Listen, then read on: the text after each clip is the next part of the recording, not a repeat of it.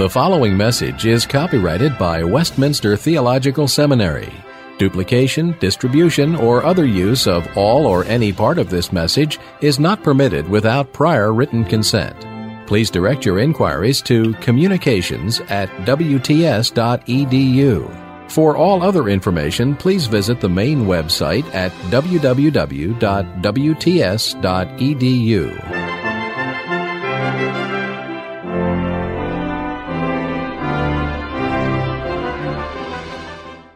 I have had the privilege this semester of bookending the chapel program. So I come at the beginning of the semester and get a really good number in chapel. And then, you know how it is, we draw a graph of chapel attendance. It kind of goes like this all the way through the semester. So he that endures to the end will be saved. And we thank you very much for taking time out to come along. Let me read from Paul's letter to the Philippians in the 4th chapter. Philippians chapter 4, and we'll begin reading at verse 4. Rejoice in the Lord always. I will say it again, rejoice. Let your gentleness be evident to all. The Lord is near. Do not be anxious about anything, but in everything, by prayer and petition, with thanksgiving, present your requests to God. And the peace of God, which transcends all understanding, will guard your hearts and your minds in Christ Jesus.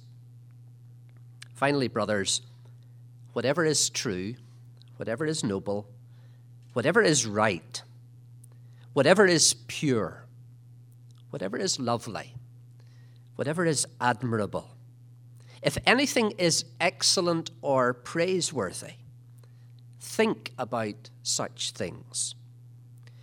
Whatever you have learned or received or heard from me or seen in me, put it into practice, and the God of peace will be with you. I rejoice greatly in the Lord that at last you have renewed your concern for me. Indeed, you have been concerned, but you had no opportunity to show it. I'm not saying this because I am in need, for I have learned to be content, whatever the circumstances. I know what it is to be in need, and I know what it is to have plenty.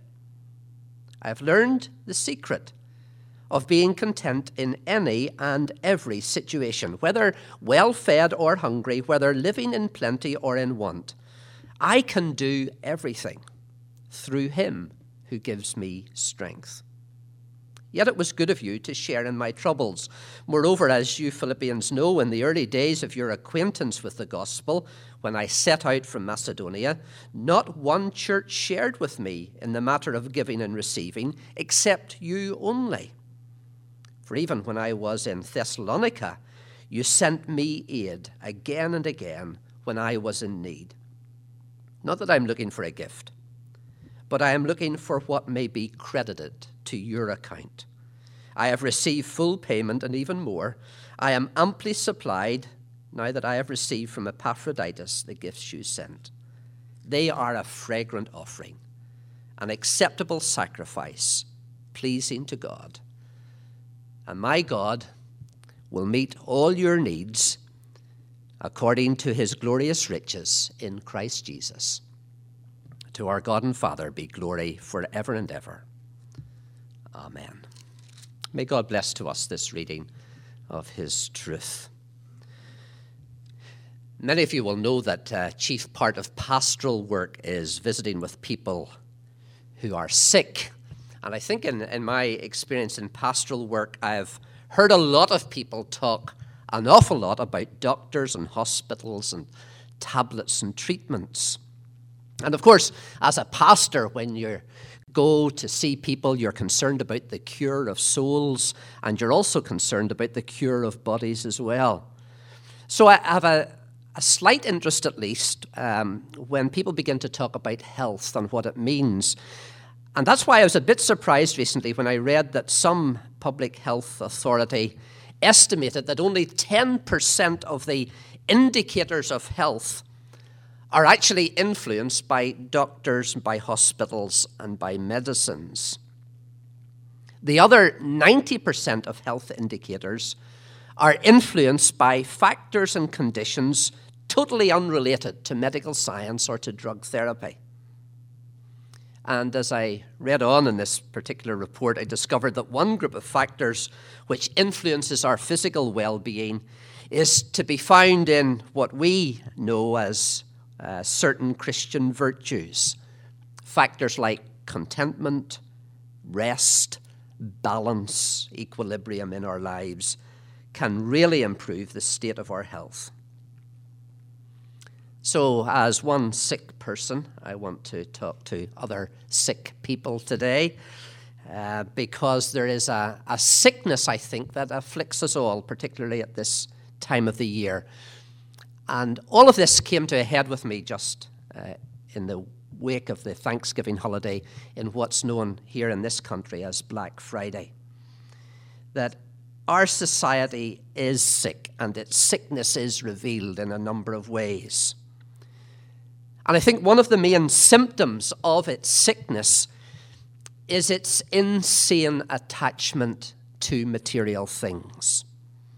As one writer puts it, the lust for affluence in contemporary society is psychotic.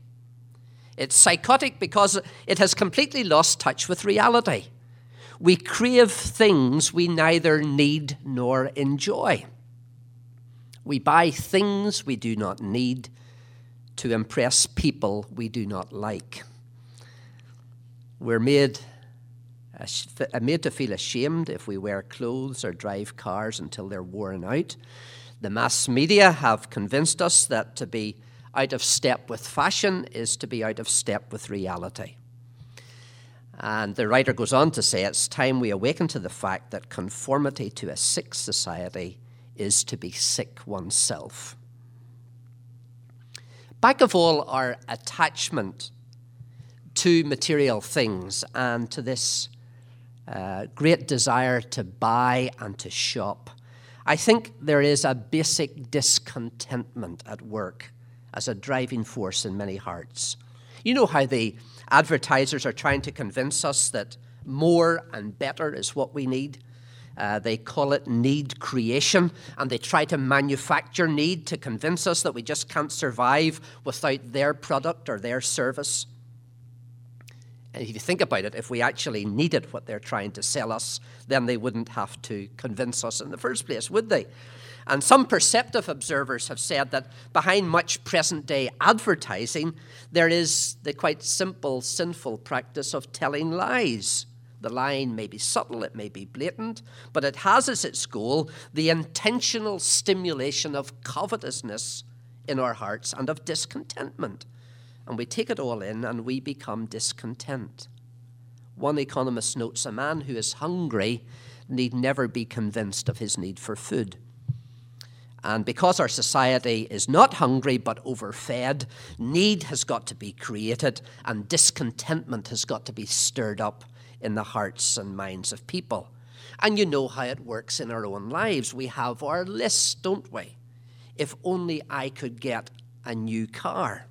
If only I could get a new pair of trainers, I'll be content. There's something on our list and we think if we have this particular material thing, then contentment will flood our hearts and minds. But it doesn't work because as soon as we get that for which we crave, there's something else and contentment is never achieved. If only I could earn another $200 a month, I'd be content. And it doesn't happen when we get the $200 a month. And of course, it also has to do with relationships. You know how within homes and marriages, there can be a real discontent so that husbands and wives become unhappy with one another. And their covetousness and their discontentment leads them into other relationships. And their partners are left behind with the pain and the hurt and the burden of rejection, all because one partner wasn't content with what they had. You see, discontentment will destroy your peace. Discontentment will rob you of joy. Discontentment will make you miserable. And could I suggest that discontentment may even ruin your health? And for those of us who are Christians, it is sinful. How do we honor God if we proclaim a Savior who satisfies and who meets our needs, and then we go around with this attitude of discontentment in our hearts? And we know, going back to Romans 1, that the fundamental mistake is that we've been drawn away from our attachment to the Lord, and we have worshipped and served created things rather than the Creator. But the advantages of contentment are many. Contentment brings freedom. Contentment brings gratitude. Contentment brings rest and peace. All of the things that are components of health. Discontentment suffocates freedom. It leaves us in bondage to our desires, and it poisons our relationships with jealousy and with competition. A contented person doesn't have to worry about the latest styles or even what to wear tomorrow. He can rejoice in his neighbor's good fortune without having to feel inferior. Contented people, hopefully at my stage in life, don't have to worry about wrinkles or grey hair or the lack of hair. They don't have to worry about how they're going to get the money for the things that they crave. They're not consumed by how to get out of debt because they have no debt. They're able to be thankful for small things. They have time for relationships because possessions and the bank don't own them. Can you begin to see how that a life filled with contentment is fundamentally a healthy life? And can you begin to see how that discontentment can destroy you, both emotionally and physically? And here Paul says, I have learned to be content, whatever the circumstances. Reminding us that contentment doesn't come naturally. He says it's a lesson that needs to be learned. In fact, here in verse 12, Paul calls it the secret of being content. Well, how do we learn that secret? How do we learn the lesson of contentment? What is it that marks us off as contented people? Three things briefly. Contentment begins when we concentrate on what we have rather than focusing on what we don't have. It's the advertisers, you see, who will arouse your discontented spirit by constantly reminding you of what you don't have. And what you need to do, consciously and deliberately, is to remember what you do have. If you'll pardon the reference to an old gospel hymn that some of you may think is a bit cheesy, but it's still got some truth in it. When upon life's billows you are tempest-tossed, when you are discouraged, thinking all is lost, what do? Count your many blessings. Name them one by one, and it will surprise you what the Lord has done.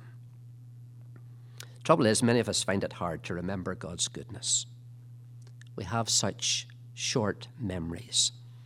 Even if we begin to think of the level of our material possessions and the comfort of our homes, we realize that in terms of the world's population at large, we are enormously blessed. To have homes that have several rooms, to have homes that have both central heating and central air, to have access to a toilet and a bathroom, to have a kitchen with things like food processors and microwave ovens, to have a color television set, and sometimes more than one in one house, to actually own a car. And then if you add to that dishwashers and automatic washing machines and tumble dryers, and every young mother's friend, the disposable diaper, you realize what a wonderful, comfortably supplied world we live in. And think of how the majority of our world's population live. How dare we be discontent with regard to material things? Because we have, if truth be told, far more than we need. Can we not learn to be content with what we have? Can we not learn to be thankful for the blessings we've received? And then even with regard to our family relationships, we need to be thankful. Who can measure the amount of devastation that has come on families through the if-only syndrome? If only my wife were more attractive. If only my husband earned more money. If only my husband had more hair. And the temptation to infidelity becomes strong because it's been spray painted and airbrushed by Satan himself. Contentment means that we keep our eyes on our own side of the fence, that we learn to thank the Lord for what we have in terms of our families and our friends rather than what we don't have. And of course, the if-only syndrome can become very personal, can't it? If only I were smarter. If only I didn't have to spend so much time on all these Greek and Hebrew paradigms, unlike my friend who seems to be able to learn them so much more quickly. If only I were funnier. If only I were taller. If only I were thinner. If only I were more athletic. If only I had a husband. If only I had a wife. If only I had a baby. And none of those requests would mean anything were it not for the fact that we keep comparing ourselves to other people. And contentment begins when you start thanking God for who you are and what you have and for the great goodness and grace he has poured into your life, rather than concentrating on what other people have. Learn to give God thanks and praise for his goodness to you personally. Count your blessings. And if you keep a prayer journal, write them down. And you'll be amazed and surprised at how good God has been to you. And that will increase your contentment. Of course, secondly, contentment is the freedom that comes when prosperity or poverty don't matter. True Christian contentment doesn't depend on circumstances. Paul says, I've learned the secret of being content in any and every situation, whether well-fed or hungry, whether living in plenty or in want. And sometimes it's easy for us, sitting in the easy chair of middle-class Western society, to claim that we are content. But we can't claim to have learned the secret of contentment until we have experienced some of the difficulties which Paul himself experienced. The pain of 40 lashes, the pain of stoning and of shipwreck, of hunger and thirst, of homelessness and imprisonment. And to line ourselves up alongside Paul and profess contentment without having known want or hunger or deprivation seems a bit impudent on our part, doesn't it? But when the secret of contentment is properly learned, it means that prosperity and poverty don't matter. Mrs. Ann is the wife of a pastor in Vietnam. And when their church was closed by the police, Mrs. Ann's husband was thrown into prison. Without official papers, she and her children were forced to live on a balcony outside an apartment. Yet, in a letter to some Christian friends here in the United States, it's clear that her faith and her contentment have not been taken from her. This is what she wrote. We have been obliged recently to leave our modest apartment and for over 2 months have been living on a balcony. The rain has been beating down and soaking us. Sometimes in the middle of the night, we're forced to gather our blankets and run to seek refuge in the stairwell. Do you know what I do then, she writes? I laugh and praise the Lord because we can still take shelter in the stairwell. I think of how many people are experiencing much worse hardships than I am. I do not know what words to use in order to describe the love that the Lord has shown our family. Although we have lost our house and our possessions, we have not lost the Lord, and he is enough. As far as my husband is concerned, I was able to visit him this past summer. We had a 20-minute conversation that brought us great joy. With her impoverished circumstances, Mrs. Ann is streets ahead of most of us. She has learned the secret of being content in all circumstances.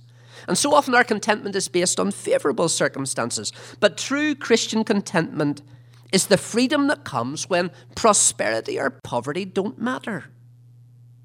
And maybe you're saying to yourself, I would be content if only 1 or 2 things in my life were different. I would be content if only I knew that all my grades were going to be good this semester. If only I knew that I had a place in ministry lying ahead of me. If only I knew that my marriage would turn out to be really happy and fulfilling.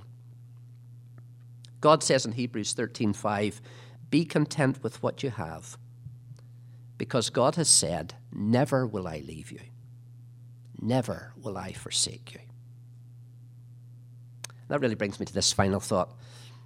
Contentment begins by focusing on what you have rather than what you don't have. Contentment doesn't depend on favorable circumstances. And contentment comes through trusting the Lord. Did your car or your house or your wardrobe of clothes ever say to you, never will I leave you, never will I forsake you? You see, contentment through things like cars or houses or clothes is really a short-term hoax, isn't it? The things that one can buy with money are never the things that last. They can never bring contentment. True contentment, we know, comes through a living relationship with the Lord in which we learn to trust him and to rest on his promises. Notice how Paul finishes his remarks about contentment in Philippians 4:13. I can do everything through him who gives me strength. No circumstance could arise which would be too much for Paul's God. And therefore no circumstance could ever beat Paul. No circumstance could ever upset his contentment. His strength and his power came from the Lord and from his resting and abiding and trusting in him. And you see, because Paul was in Christ, united to Christ by faith, he was strengthened and he was content.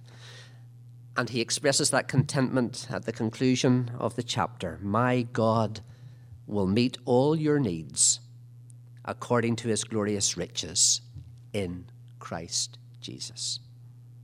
Paul's content to know that God can meet his every need.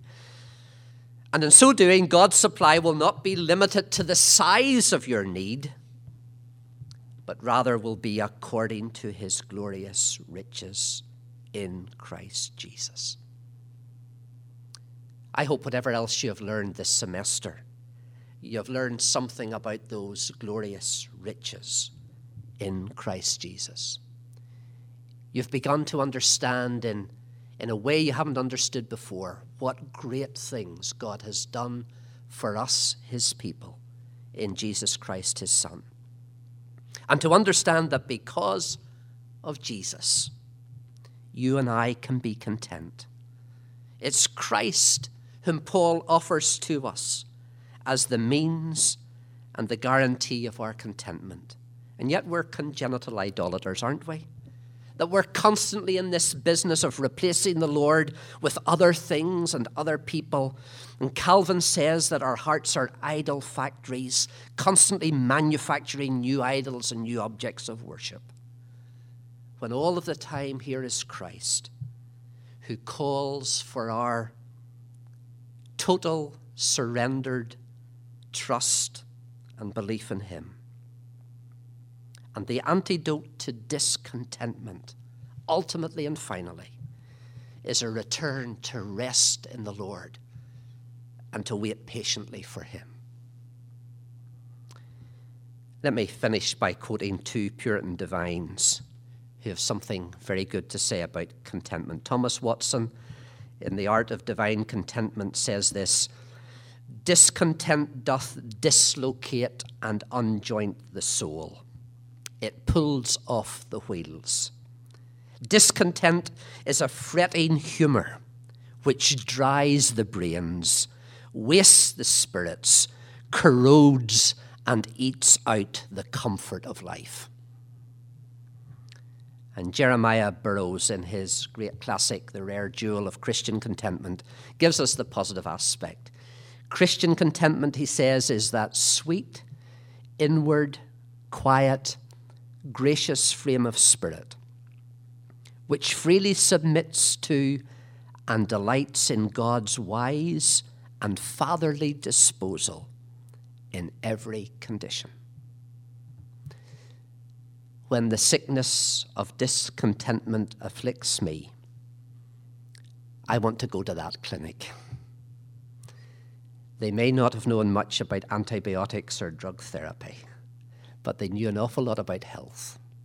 And I want to drink the sweet cordials that they provide and offer me. The more contented you and I become, not only will we be healthier, but we'll be much more effective in ministry. Let's pray. Lord, it is with shame that we confess our attachment to things, to money and the things money can buy, to our desire for material comfort and financial security. Lord, you call us to rest in you and to trust you completely.